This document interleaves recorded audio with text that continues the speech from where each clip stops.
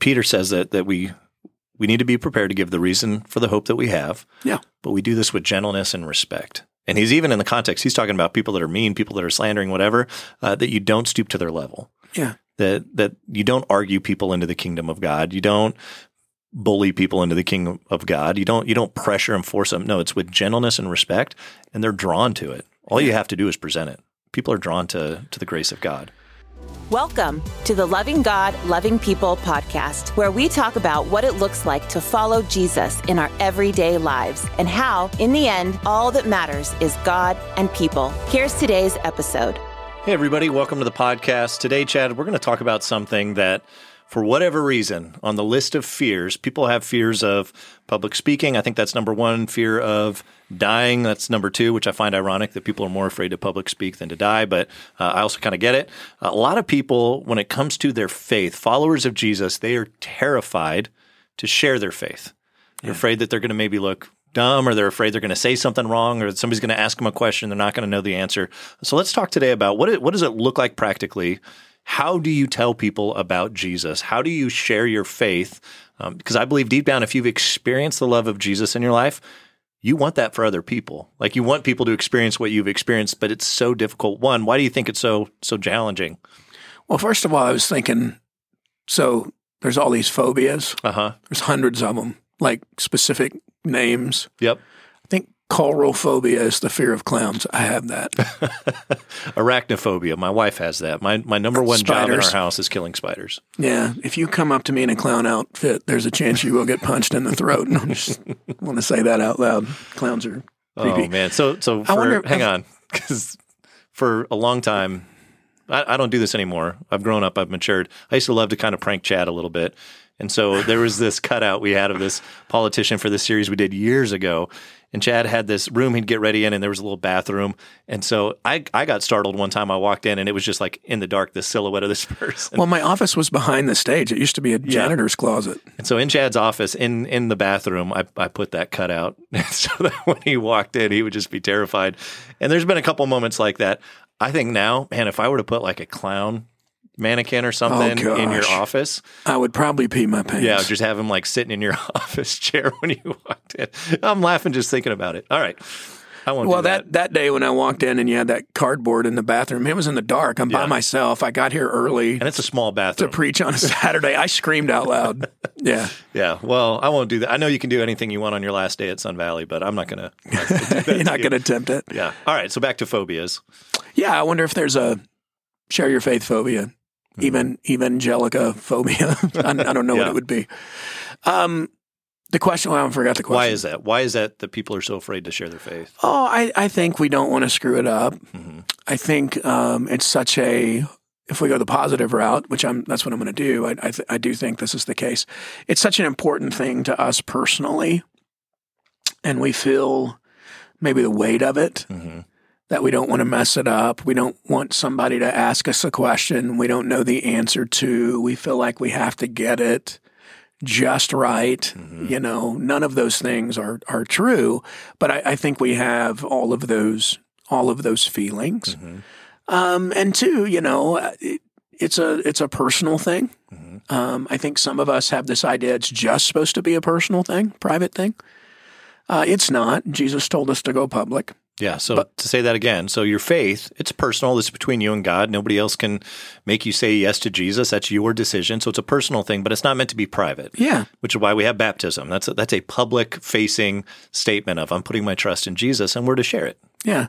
And I think in modern time, just to add this, maybe for people that are my age, really old, you know, been living for about half a century. Well, for me, just over half a century. Boy, that's sobering. Anyway, you know, we have all these memories of Jim and Tammy Faye Baker and TV preachers that rip people off. Evangelists. Yeah. And then, you know, even today in modern culture, the idea of the angry evangelical, you know, if you're a Jesus follower, then you hate certain types of people. You know, you're a jerk in so many different ways. I think we have all of these stereotypes that we don't want to be cornered into. Mm-hmm. So you add all that up, people are afraid to share their faith. I think there's also a fear when you think about Christianity, the claims of Jesus, it's pretty exclusive, meaning there's only one way to heaven. He says, I am the way, the truth, and the life. Nobody comes to the Father except through me. That's a little bit offensive to somebody of a different faith. Yeah. Of somebody who believes in something different or believes that, as long as we're all just good, like it all works out. If I say, hey, there's a problem of sin, and Jesus is the only answer to that problem, there's a little bit of offensiveness to that. And so I think sometimes the hesitation is, I don't want to offend other people's faith. That's really – so I'm in environments, cigar shop, different places where – guys talk to each other. And it's interesting in my experience, and I try not to tell people I'm a pastor unless I have to, just because I want them to feel comfortable. And I want to build relational equity before they figure out you don't want to have to climb out of the stereotypes. Yeah. I want to build relational equity before they figure out I'm a professional Christian, But it's really interesting because you can talk about God in different philosophical, pontificating ways. That comes up. Aliens comes up a lot lately. But then you bring up the name Jesus and the atmosphere changes. And I think part of it is, one, there's power in that name. And two, what you're talking about. You start talking about Jesus, you're talking about exclusivity, right? I'm the way, the truth, and the life, and no one comes to the Father except by me, quote unquote, Jesus. Yeah. Yeah. And the irony is, Jesus is incredibly inclusive, saying, "Oh yeah, the Father wants all to come to faith, like no one to perish. It's open invitation to everybody." So we look at it through the lens of, oh, he's being exclusive. He's actually being very inclusive. He's just being honest and truthful. That nothing else, no other faith on the planet deals with the sin problem. It doesn't have an answer for a holy God and sinful people. Jesus alone dealt with that problem for us. And so he's not being a jerk. He's not being exclusive. He's being inclusive, going, I want everybody to know, and I want to be crystal clear, this is the way. And by the way, you don't have to earn it. You don't have to work for it. It's a gift. Yet we sometimes feel like we're putting a burden on people or offending people because, their family was raised a certain way, or they've come to this faith through whatever circumstances. And really the goal is to be inclusive. And go, hey, this is for everybody. What you may know the name of this. I can't think of it. We don't do research before we do this podcast. We just start talking. But there's it's kind of a rag magazine in Phoenix, New something. Like the New Times? Or like New Times. I think that's it. Well, in the 90s, I've lived in Arizona twice. So it'd be 20 years this summer, this round. But I also lived in Arizona in the 90s. The summer I turned 22, I moved here, and I was here till I was 28. And then I moved back to Dallas for a few years, met my wife, got married, came back out to serve at Sun Valley. Kept the accent, though. Kept the accent, if you get me mad or excited, especially. But there was a particular denomination that had ripped a bunch of people off monetarily. It was kind of a Ponzi scheme. They were moving money around. And I remember on the New Times when that came out, they had this fat guy in a suit. It was a drawing, like a caricature, kind of sweaty. He was holding a Bible in one hand and money in the other. And it was a quintessential caricature of what people thought about in that time of a quote-unquote evangelical Christian. Yeah. And I remember seeing that going, oh, gosh. And it happened to be the denomination that I was serving in at the time. And so it was a whole embarrassing, terrible thing. But I remember seeing that caricature going, I don't want people to think of Jesus when they see that caricature. And so I think a lot of us are afraid of that, of being characterized into something that we're not. So even now, when I do share my faith, when I feel like the Holy Spirit leads me to, and I'm prompted, and sometimes when people, ask me, are you a Christian? I want to respond with, well, what do you mean by that? Yeah, what's your definition of Christian? Am I a homophobic jerk that hates certain types of people and only votes this way? And, because whoever I'm talking to probably has a different worldview than me. There's a little bit of baggage, a little bit of filter that's coming with that question. They probably vote differently than I do. There's probably, some things they assume about me that are correct. But I don't want the jerk side of that caricature to be correct. Yeah. Because I am conservative and I do see things a certain way. And I, think certain lifestyles are not honoring to God. I mean, I do have these beliefs, But that doesn't mean I have to be a jerk about those beliefs. And so, I wrestle with some of that, which is why I'm slow to tell a stranger that I've never talked to before that I'm a pastor. Yeah, there's some people I believe that are slow to share their faith out of love for people, out of sensitivity for people. And then there's others that are quick to share their faith. I mean, they're on the other end where it's like they're standing on street corners and they're yelling at every person walking by. Slap you upside the head with the word of God. That's exactly.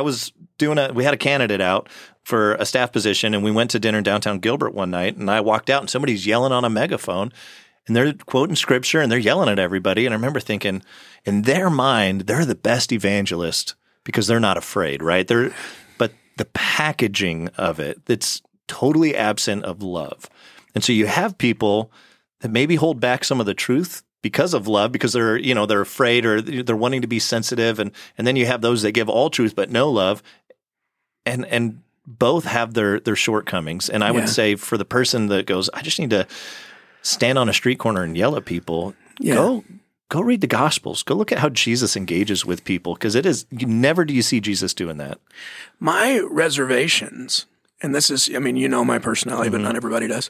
My reservations are not even about being sensitive. There's no, I get up and talk about Jesus for a living, so there's not a lot of fear with me with that. It's not about being sensitive; it's about being strategic. So what I'm thinking is, because I'm in missionary mode, I'm in a foreign land, right, with this person. Yep. This person doesn't know me; they have a different worldview than me. They probably culturally live differently than I do. So I'm a missionary in that moment. What is the most strategic way I can get to the gospel with this person? So it's much more about strategy. And that's the difference. So, you talked about we're foreigners here, that our citizenship is in heaven, and we're to represent this kingdom of heaven in this world to the people that God gives us influence with and puts us around and sees those opportunities.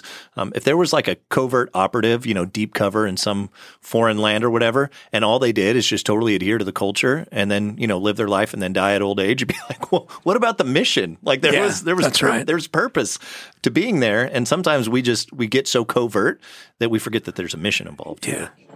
Well, and it's such an irony. Everybody has these stereotypes. So when, So I have most of my friends, or whether they know Jesus or not, like to hunt. They like kind of masculine things, motorcycles, things like that. That's things that I like. And so their misconception of Jesus is that he's a wimp, that there's not a tough side to the gospel. And so, they might use the word crutch or whatever, that's for women. And so I have that group of friends. I do have another group of friends that are more artistic. They tend to be a little more liberal in their beliefs. And then their view of, a Christian or of Jesus is that he's a jerk. And so it's really interesting, depending on who you're with, the stereotypes you're dealing with. So what I usually try to do is listen, figure out who I'm talking to, and then, and I'm not usually consciously thinking this, I'm more intuitive about it, but then I'm putting together a subconscious strategy as I'm getting to know the other person. I'm for sharing your faith through listening first. Yeah. And then asking questions, and then it turns into a conversation. And then as you have relational equity, and for lack of a better way, you've earned the right to share what you believe, then that's usually my approach. But I've got to figure out who am I talking to here first, because everybody's got a stereotype, and most of those stereotypes are wrong. Yeah, so there's not what I'm hearing you say. There's not a formula. You do A, B, C, D, and you've shared the gospel. That there's and I totally agree with you, because again, when you look at Jesus, you look at his ministry.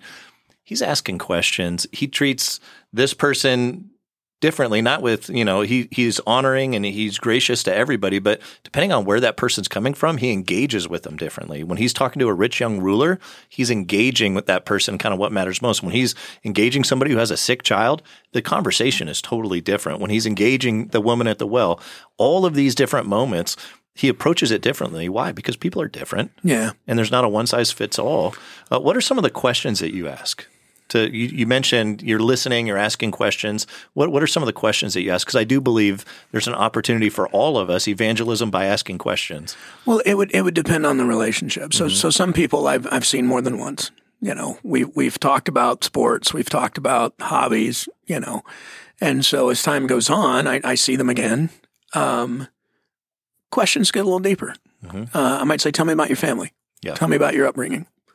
I might say, what do you do on the weekends? Right? Usually if I do that, they're going to ask me, and I'll say, some of my hobbies or whatever, and then I'll say, yeah, my family and I go to church pretty regularly. And they're like, oh, you're pretty religious. And that's how I'll get into it. Yep. But the questions that I'm asking them, I'm genuinely interested. I'm not selling anybody. I'm not working up to a big moment. But then if I see opportunity to kind of weave in, not necessarily, hey, here's the 4 spiritual laws. Let me give them to you. What I'm moving towards is I'm gonna share my testimony. That's why I leave pastor out. I'm just a follower of Jesus. Yeah. Because if I'm a pastor, all of a sudden, oh, well, you get paid to tell people that, right? But if I leave that out, then it's just my personal care for them. Yep. Which is true and real. I just happen to be a pastor too. But then also my own journey with Jesus. And so more longer friendships where I've seen people regularly, obviously eventually they know that I'm a pastor as that friendship gets a little more real. And usually they don't want to talk to me about things of faith. They might make a joke. There might be some pontificating question and they're, Chad's probably had an answer for that. But when pain comes in their life, and I've got, well, I'll just say it out loud. I've got 2 friends from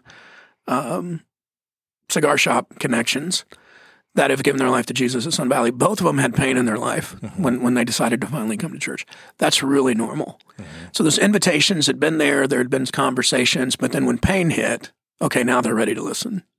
And that's really normal. If it's a stranger, I don't share my faith very often with strangers because I don't have any relational equity.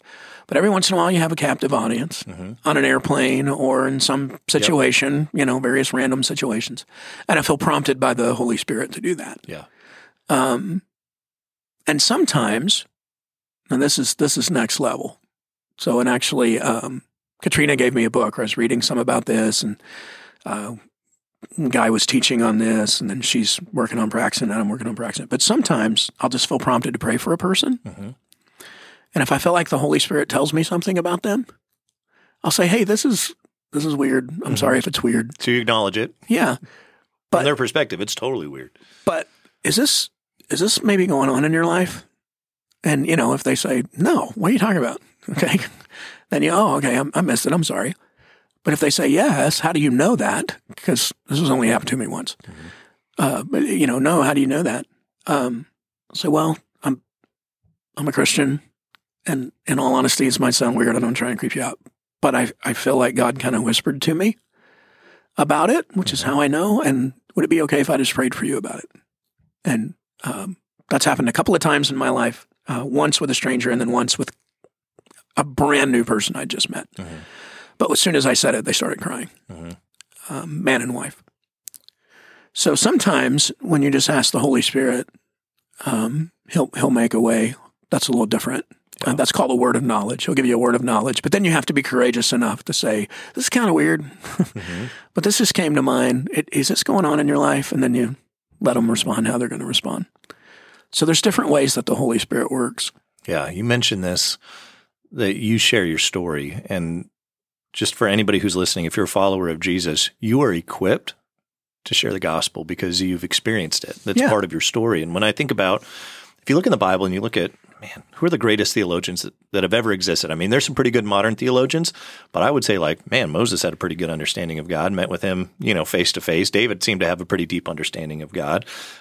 John, Peter, they all have a deep understanding of God. Paul's probably one of the greatest theologians that's ever existed. And if you read Acts, Paul doesn't go around and go, now let me unpack all of Scripture for you. He shares his story. And if you read through Acts, you'll see he's in different environments, and he's, at Mars Hill, or he's before King Agrippa or wherever. And he goes, I was on the road to Damascus. There was this bright light. I was persecuting the church, this bright light, and I encountered Jesus. And here's what happened, and here was my story. And so I started following Jesus, and now I'm here in chains, but I'm going to share the resurrected Christ with as many people as I can. He shares his story. So he has all the knowledge.